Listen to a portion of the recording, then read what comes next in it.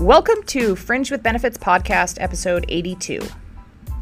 Stacy here, authentic and honest and full of excitement, sprinkled with rage.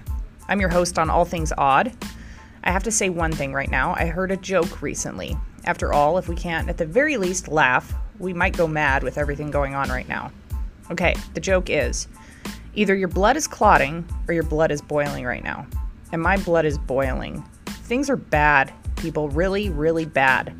No one is coming to save us, and we are totally responsible for what happens from this point forward. If you are not intentionally trying to ignore injustice, you are still responsible. There are no more excuses, and there is no more time to waste. Start where you are now, seek out truth, acknowledge the mind control op that you too are a victim of, and stand the fuck up and be about it. Do something, even if it's just considering everything you've ever been told was a lie. Open your mind and expand your perspective. I am here to tell you this, and I come to you to scramble your brain on all things anomalous, peculiar, weird, and abnormal. All right, Stacy's socials, my favorite time of the show.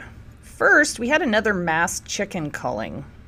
So, I'm sure everybody's heard in the news that the bird flu epidemic, it's been a thing. People have been having issues with it, right? Well, considering that, let's just carry on with this story.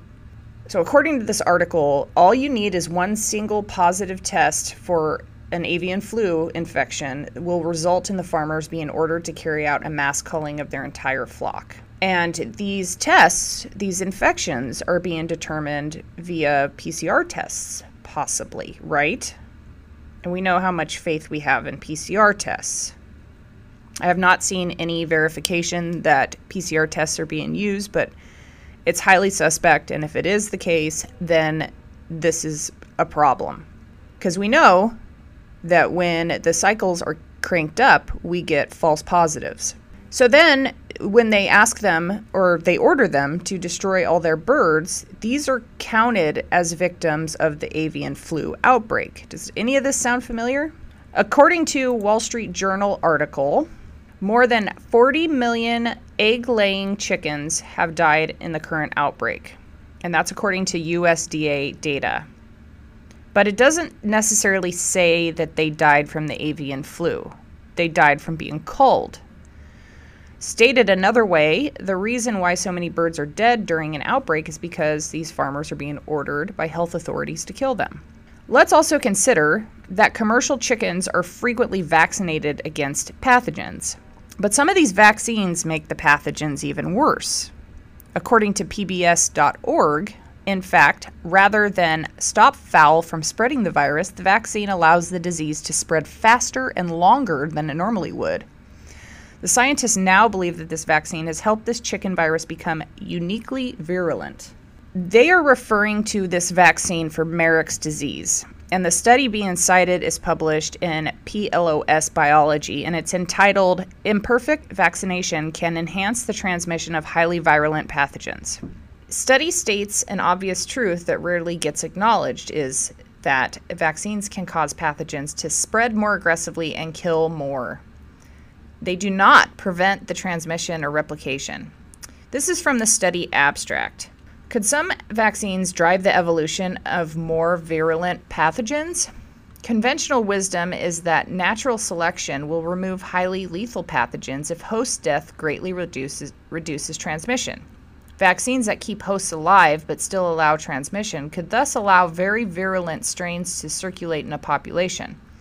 Here we show experimentally that immunization of chickens against Marek's disease virus enhances the fitness of more virulent strains, making it possible for hyperpathogenic strains to transmit. Immunity elicited by direct vaccination or by maternal vaccination prolongs host survival but does not prevent infection, viral replication, or transmission, thus extending the infectious periods of strains otherwise too lethal to persist. So I've got a chicken. I've got one chicken. I don't have any more than that, but she's an egg layer when she's in a good mood. And the writer of this article talks about how he's got a lot of backyard egg layers, and he's had them for well over a decade. He emphasizes that chickens die from natural causes in old age, and that his have ended up dying from old age. He said his chickens have never suffered an avian influenza event. And they're in a free-range environment, no fences, no boundaries.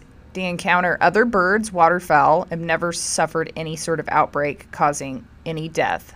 He goes on to say that if the narrative were true, that wild birds are infecting chickens with dangerous pathogens, and that's why we need to kill millions of chickens, then why isn't his chickens dead from influenza? He says the answer's obvious. He doesn't vaccinate them, and he doesn't keep them confined to artificial indoor buildings. They experience the natural world, eat natural chicken food sources like bugs and small lizards, and they drink water from a pond that's teeming with bacteria, and they're fine and healthy. And then he makes a great point by talking about how we all need to keep small family farms and wholesale decentralization of the food production infrastructure across America, because we don't need Tyson Foods to feed America. We need Joe Bob down the street, and we need to be growing our own foods and trading in a community-based co-op. So, I really just want people to think that maybe this bird flu thing, maybe it's fabricated to enhance food shortages all across the country. I don't know. It's just really something to think about, because it's weird. It's weird that they would want us to vaccinate our birds, knowing that it makes more powerful strains. A positive test for the strain, you got to kill your whole flock? It's just strange. Next is from a Washington Post article about U.S. life expectancy declining. It has been declining alarmingly in 2021, and mainly because of COVID-19, they say, and illegal drugs. Governmental data was released recently, and some peer nations began to bounce back from the toll of the pandemic. Life expectancy in the U.S. dropped to 76.4 years, down from 77 in 2020. And this is according to data from the National Center for Health Statistics. And notably, every age group in the U.S., from young kids to seniors 85 and older, saw a rise in death rate. And this is men, women, and most racial groups. Next is an Epoch Times article about the spike protein. This is what we know, that the spike protein found in the SARS-CoV-2 virus can be produced in the body via infection and mRNA vaccination. Both of these mechanisms impact multiple organ systems. One organ of interest is the nervous system. This is the system that is responsible for controlling our bodily functions and our sensory functions, and our brain. Researchers have studied in depth using animal models and cell culture methods the effects of this spike protein on our nervous system. Now, long COVID, we hear a lot about this. It's often associated with experiencing oxygen deprivation and severe infection, but it can also be caused by the spike protein. It's because it binds to specific receptors. I feel like we've already gone over this, but we're going to go through it again. It binds to specific receptors on the host cell, allows for the genetic material of the virus to enter the host cell to make more virus particles. In contrast, mRNA vaccination introduces mRNA into cells that cause them to produce large quantities of the spike protein. Although the vaccines are administered intramuscularly, mRNA from the vaccine has been found in the brain, as reported by the European Medicines Agency from 2021. This is for the Moderna. In mouse models, spike protein introduction to the brain caused mice to behave anxiously, have poor memory, reduced environmental curiosity. And these findings are similar to the cognitive problems experienced by recovered patient. This is including, so we've heard the COVID brain thing. This includes deficits in attention, language, executive functioning, processing speed, and memory. Cell culture studies have demonstrated that the spike protein negatively affects brain cells. That brain cells stimulated with the spike protein produce inflammatory molecules, and these molecules can cause cell death and resulting into damaged brain tissue. Now, animal studies have confirmed the presence of damaged brain tissue and dead brain cells.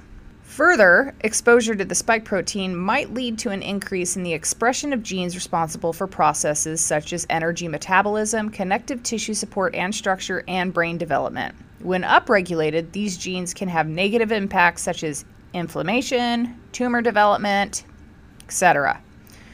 Proteins responsible for cell structure and function are impacted by this as well. One protein, RHOA, is found to be more present in cells that have come in contact with this. And this is what allows the virus to enter the brain, which causes physiological damage. Another protein of interest is the ACE2, which is a primary target for spike proteins. ACE2 is responsible for decreasing blood pressure, and overexpression of this protein can cause increased pressure in the brain. Cell culture studies have found that ACE2 expression increases when brain cells are exposed to the spike protein. It has also been found to aggregate within the brain tissue, which causes neurodegenerative disease. The Delta variant had a higher rate of protein misfoldings than the original Wuhan and Omicron strains. And because of this, scientists caution that the spike protein delivery to the brain may present risk of neurodegenerative disease development. All bad, not good. Let's move on to an Australian whistleblower. This one's interesting. Dr. Kerryanne Phelps, former head of the AMA, who is now going public with truth about injuries. So this is according to the Children's Defense Org, or Children's Health Defense Org, sorry about that. Dr. Kerryanne Phelps testifies that her wife, Jackie Strickler Phelps, suffered a severe neurological reaction to her first Pfizer vaccine within minutes and continues to suffer ongoing neurological symptoms, musculoskeletal inflammation, and fatigue. Phelps was also diagnosed with vaccine injuries, including intermittent fevers, cardiovascular issues, following her second Pfizer dose in July of 2021. Phelps told regulators she's spoken with other doctors who have themselves experienced a serious and persistent adverse event, including cardiological, rheumatological, autoimmune reactions, and neurological consequences. But vaccine injury is a subject that few in the medical profession have wanted to talk about. Regulators of the medical profession have censored public discussion about adverse events following immunization, with threats to doctors not to make any public statements about anything that might undermine the government's vaccine rollout or risk suspension or loss of their registration, which has happened to many doctors in our country.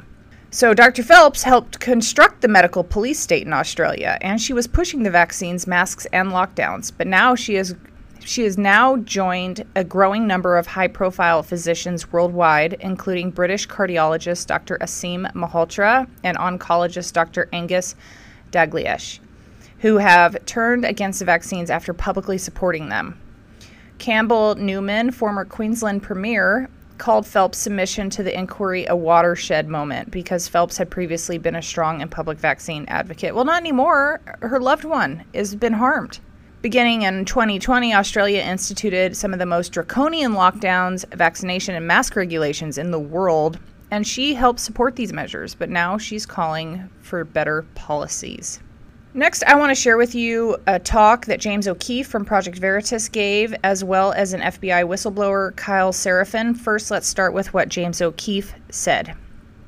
He said, okay, so this is a part of the draconian measures that have been going on in our country as far as censorship. So from vaccines now to censorship, it's all kind of related. It's the same beast that's doing it to us. So this is James O'Keefe. A year ago, I was raided by the FBI. The Reporters Committee for Freedom of the Press came out and said it was unconstitutional and tried to have the affidavits unsealed so we could see the probable cause.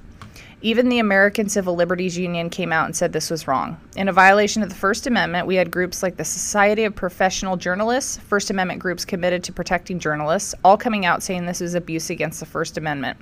Even the Attorney General, Merrick Garland, said that you can't forcibly remove reporters' notebooks, certainly not at gunpoint, which is what the FBI did to our reporters at Project Veritas. They issued memos saying you can't do it in 2021, and again, most recently in the October of 2022. This caught the attention of incoming Jim Jordan, who's going to be the chairman of the Judiciary Committee this coming year. Biden's Justice Department targeted Project Veritas, a news organization specializing in undercover journalism. Subjected to an extensive investigation by the FBI, including having its email seized on Microsoft servers. Am I afraid? Sometimes it can be terrifying, at least for a little while. But then I remember these people, these brave heroes. I have the privilege to stand here amongst giants, and each of these individuals followed in the footsteps of one that came before them. Now, you might say that's not enough, but it's something. It's a start.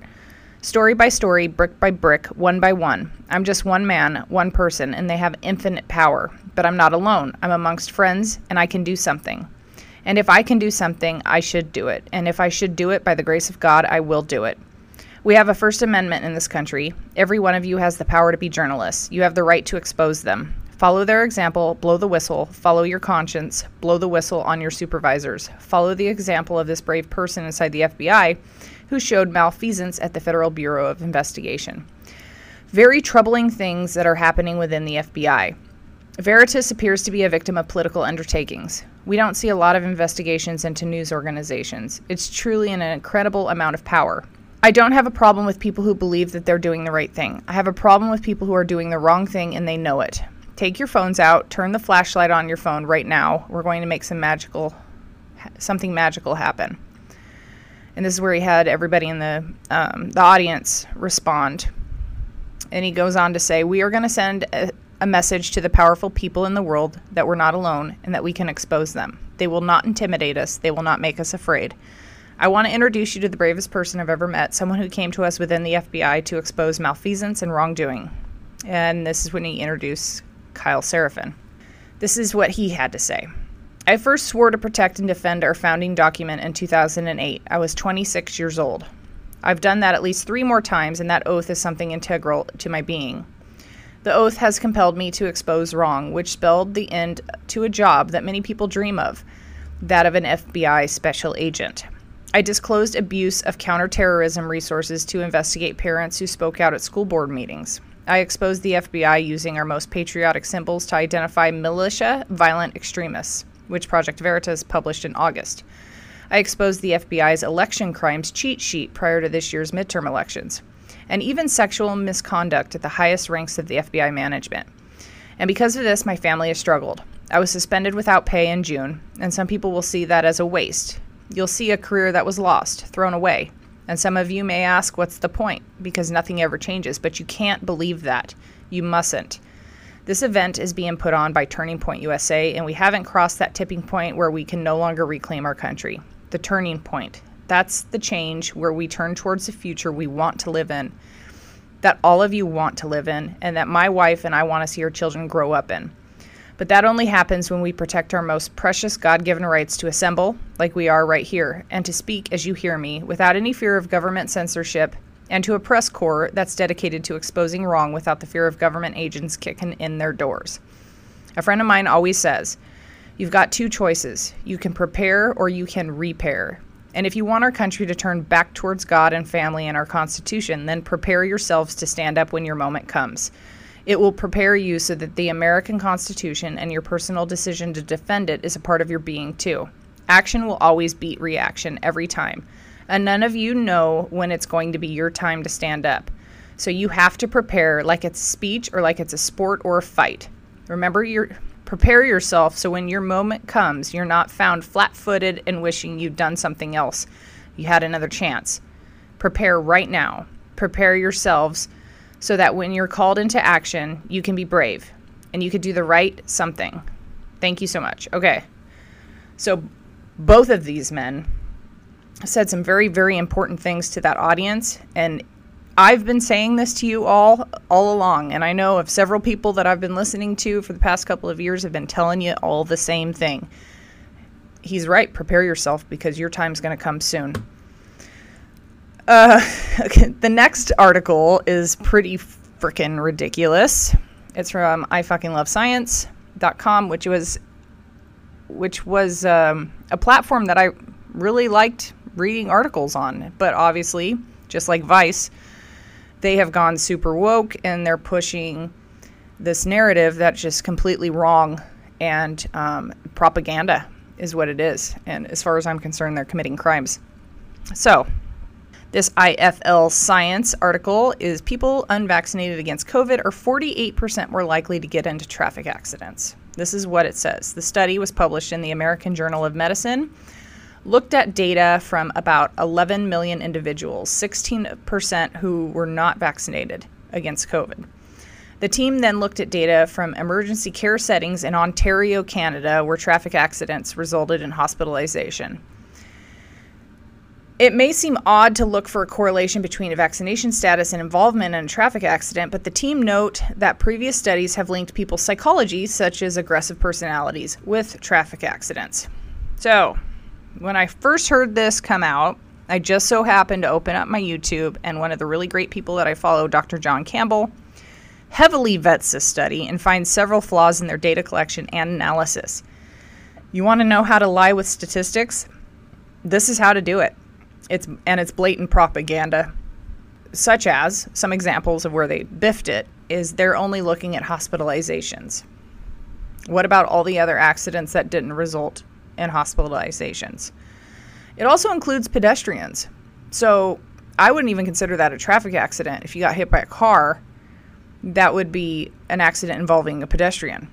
And it doesn't consider that many unvaccinated people in Canada, where the study was conducted, were banned from using public transport and were the ones primarily on the road. So that will skew your data too. And we may find, in fact, that the other way around, with all the strokes and sudden deaths contributing to traffic accidents, is probably more likely. So if you saw that article, pretty much all you can do is laugh at it and just see it for what it is. Next is a news story that happened a couple weeks ago, but I want to talk about it here because it just shows how far we've fallen with good leadership and good representation for our country. It's embarrassing. Joe Biden invited a drag queen, Marty G. Cummings, to attend the signing of the Respect for Marriage Act at the White House. Both the House of Representatives and the Senate have greenlit this legislation, which enshrines same-sex marriage protections into federal law in accordance with the Supreme Court's opinion of Obergefell versus Hodges. This is what Biden said. On this day, Jill and I are thinking of the courageous couples and fiercely committed advocates who have fought for decades to secure nationwide marriage equality at the Supreme Court and in Congress. While we are all one step closer in our long journey to build a more perfect union, we must never stop fighting for full equality for LGBTQI plus Americans and all Americans. End quote. But let's not forget that Mr. Joseph Robinette was against gay marriage not too long ago and probably still is. And gay marriage was already not disputed in this country. It's been legal. And this is a total media ploy to gain support. And he doesn't feel that way, but we do. Most of us do. Most of us are like totally cool with the whole, love who you want to love thing. But why does a drag queen have to be the figurehead for this? For one, he's non-binary, and he may not even be gay, for all we know. Plus, the name, Marty G. Cummings, I don't know, it just seems a little vulgar. And while we're on the subject, drag queen shows for all ages has been touring around the country displaying raunchy adult entertainment for families. I would never want my kids to see some of this stuff. And let's clarify, it's adult entertainment. That means it's for adults only. And Biden recently made waves by inviting Dylan Mulvaney, who's a biological man who identifies as a transgender woman, to the White House to discuss transgender issues. Dylan is appropriating a stereotypical narrow-minded view of what womanhood is, and if anything, it's ignorant and offensive. Next, I need to touch on the Twitter files. So journalist Matt Taibbi said that so this is one of the Twitter file drops. Between January 2020 and November 2022, the then senior director of trust and safety over at Twitter, Yoel Roth, had exchanged more than 150 emails with the FBI. So here's the FBI again. Taibbi, I think that's how you pronounce his name, said, a surprisingly high number of requests by the FBI for Twitter to take action on election misinformation, even involving joke tweets from low follower accounts. The FBI's social media-focused task force, known as FTIF, created in the wake of the 2016 election, swelled to 80 agents and corresponded with Twitter to identify alleged foreign influence and election tampering of all kinds. So you're telling me we have 80 agents on the payroll to troll us on Twitter and then email Senior Director of Trust and Safety to flag us and to either shadow ban us or ban our accounts altogether. He goes on to say that federal intelligence and law enforcement reach into Twitter included the Department of Oh, the federal intelligence and law enforcement who reach into Twitter included the Department of Homeland Security, which partnered with security contractors and think tanks to pressure Twitter into moderating content. Now keep an eye on this, guys, because more and more drops on Twitter have been the topic of discussion, and they have been censoring people with the help and coercion of our own government. And this is not only election interference, but it's been harmful to millions for spreading lies about the COVID thing. Elon Musk has taken a stand and is aboard, as we all have been. How many people are dead or dying because of this? And this is just scratching the surface, and more will be revealed. Next is another Substack by Dr. Meryl Nass. This is another thing about deaths, okay? From the National Association of Statutory Health Insurance Physicians, which insures 72 million lives, that they are noticing that after the rollout of the injections, there was a sharp, unprecedented spike in unexpected deaths, 1,000% increase. Of course, it's denied that there's a causal relationship with the vaccine, and the cause for the deaths is unknown, but it's not COVID-19. Authorities have not yet done appropriate studies to investigate a possible vaccine connection. Mainstream media did not attend the press event where data analysis Tom Lawson presented the figures, which he calls a risk signal. And from the CDC data, equity investment advisor Edward Dowd calculates that millennials aged 25 to 40 experienced an 84% excess mortality in the fall of 2021. And this, of course, coincides with the mandates and the boosters. They're calling it a Vietnam War size event. To continue with Dr. Meryl Nass, she's developing a pledge to restore our nation and its values. And I wanted to share this because maybe we should all take this pledge or get involved and adjust the pledge in a way that we see fit. And this is very reminiscent of Nuremberg, the Nuremberg Code that was enacted after the Nuremberg trials, after all the atrocities and the war crimes and the genocide and the crimes against humanity were committed in Germany and other parts of Europe. So here's the pledge. Number 1, revoke unending states of emergency. I support limits on emergency powers. All government emergency laws, rules, regulations, orders, and directives that haven't undergone legislative review and approval must have strict time limits not to exceed 2 weeks. We shouldn't have any, in my opinion. 2, prohibit forced medical care. Support the prohibition of all pandemic medical mandates enacted by federal, state, county, city, and private actors, including compulsory drugs, vaccines, vaccine passports, testing, and masking. Absolutely. 3, end censorship and propaganda. I support the termination of all federal and state funding used to censor citizens, misinform the American public, or restrict communication between people. 4, require government compliance with laws regarding financial management and spending transparency. I support fiscal accountability of the U.S. government as constitutionally required. And 5, ban gain-of-function research. I support the elimination of all gain-of-function research and related activities. Gain-of-function is defined as the intentional manipulation of microorganisms to make them more virulent, dangerous, or contagious. And there's a bunch of footnotes that talks about short-sighted emergency laws, legislative and administrative government functions, mandated medical tests, everything that all of those topics are related to. And that concludes Stacy's socials. If you're not as outraged as I am, then you have some serious self-reflection ahead of you. Let's talk a little bit of business. Share the show. Do reviews. Write a review. 5 stars. I love those. Send me some emails. Tell me what you think. Give me some feedback. And follow me on all the socials. There's a Telegram link below. There's a Patreon. Go to inwardsurvival.com. My Twitter that needs some followers is the show's Twitter. It's at Stacy Fringe. There is a link for Forbidden Clothes if you want some t-shirts to tell people where to stick it. Go there, use the code word fringe, or go ahead and just use the link below. And I want to say sorry about the lack of interviews. I'm still getting grounded from my time off. My day job has me tangled up. And honestly, a lot of people are just hiding away, dealing with their lives too. So I'm still here bringing you some content, so don't bitch. Email me to come on the show. fringewithbenefits@protonmail.com. Or if you got a story about ghosts or whatever, email me too, fringewithbenefits@protonmail.com. This week we're going to talk about, for the mailbag, organism 46B. Okay, according to legend, so there's always an inkling of truth in all this stuff. So this is why I really wanted to go over this, because it's weird.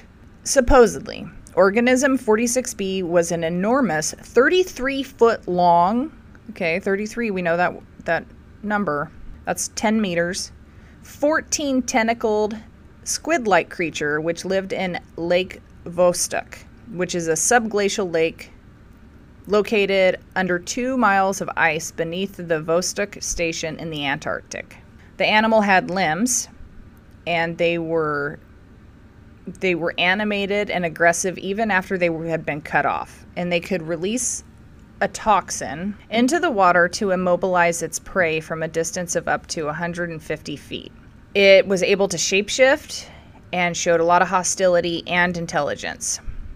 The Vostok Station was established by the Soviets in 1957 and was discovered to have been a site atop a vast body of liquid water beneath the ice in 1974, which subsequently named Lake Vostok after the station.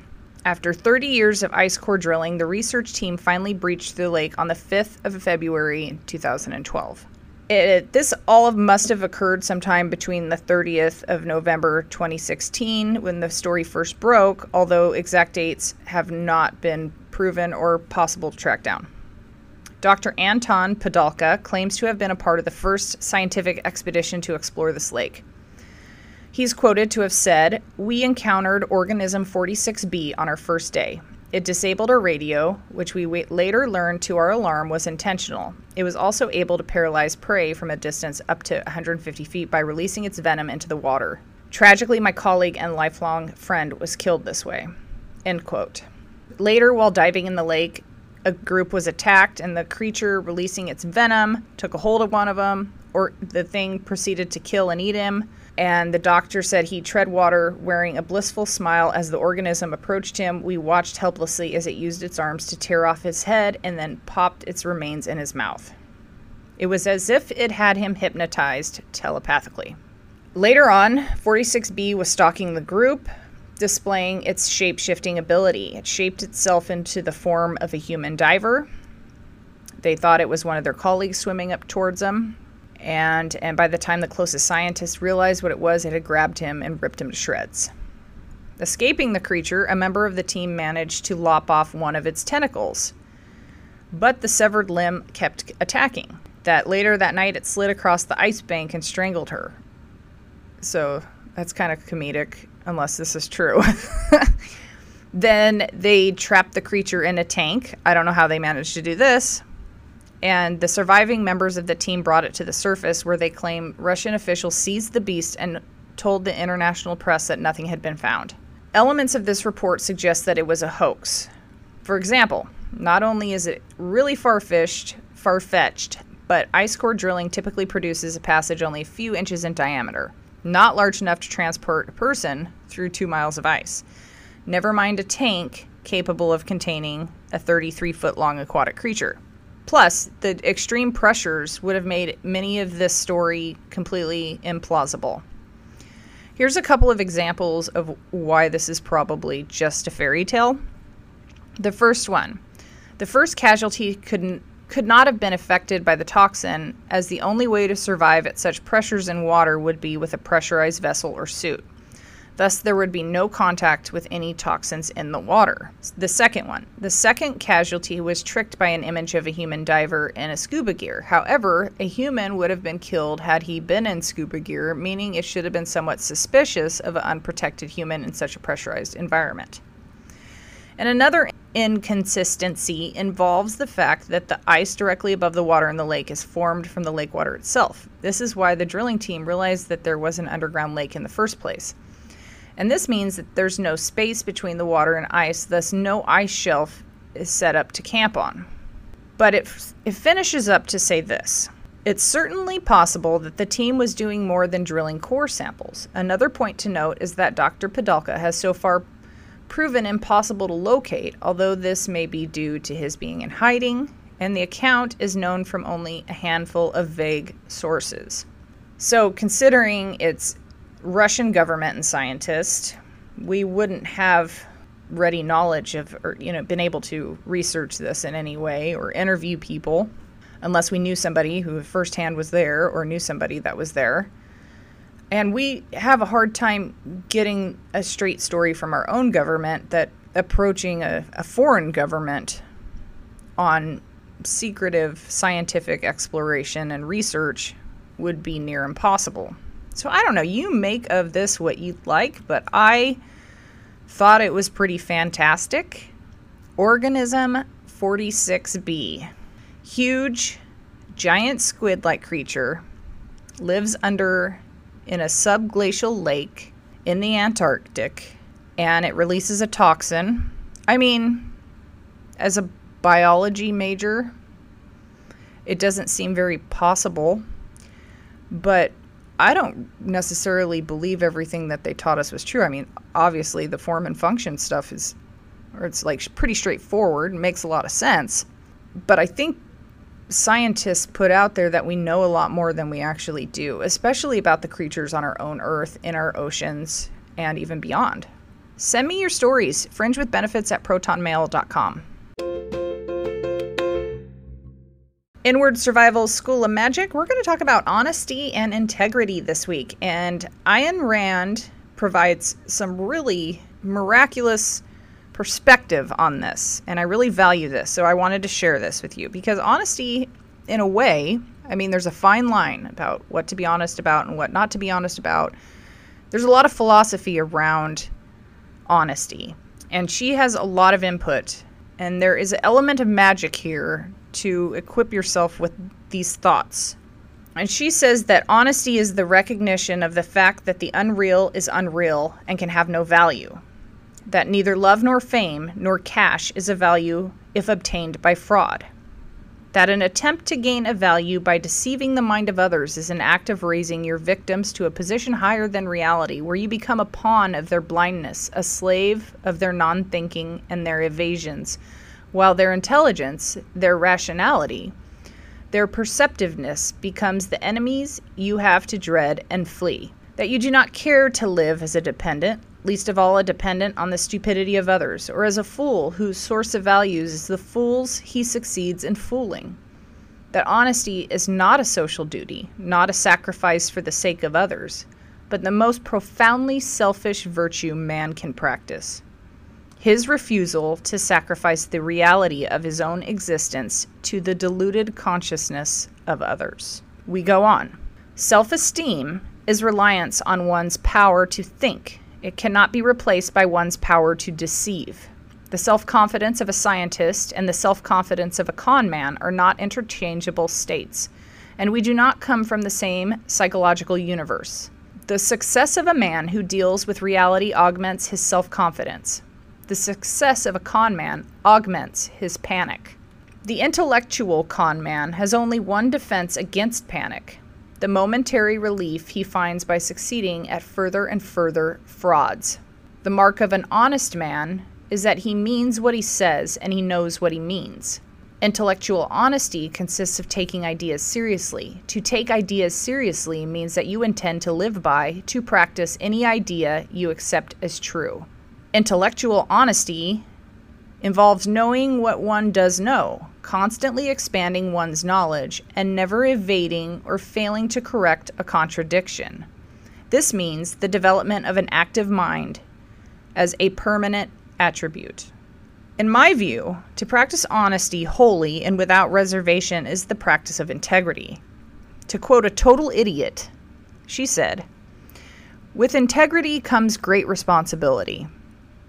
Well, that's partially from Spider-Man, and she got it totally wrong. It's supposed to be, with great power comes great responsibility. So, she argued against my point that integrity was essential to live a virtuous life. That was too much for her, and she continues by justifying lying and argues in defense of it. And my point with this School of Magic topic is that we have a responsibility not only to others around us to exercise honesty, but ourselves too. There's no integrity in fraud and lying. And since We have a responsibility to be honest and exercise honesty, but that responsibility is to us as well. I guess you'd have to have a conscience first. We're not all equipped with a Jiminy Cricket on our shoulder making sure we're good boys and girls. Some people just don't have that in them. Is that the mark of a sociopath, a narcissist? Yeah, it is a piece of it. So keep your head on a swivel, because you never know who you're dealing with. Situational awareness is one of the most valuable skills you can have. It is your first form of self-defense.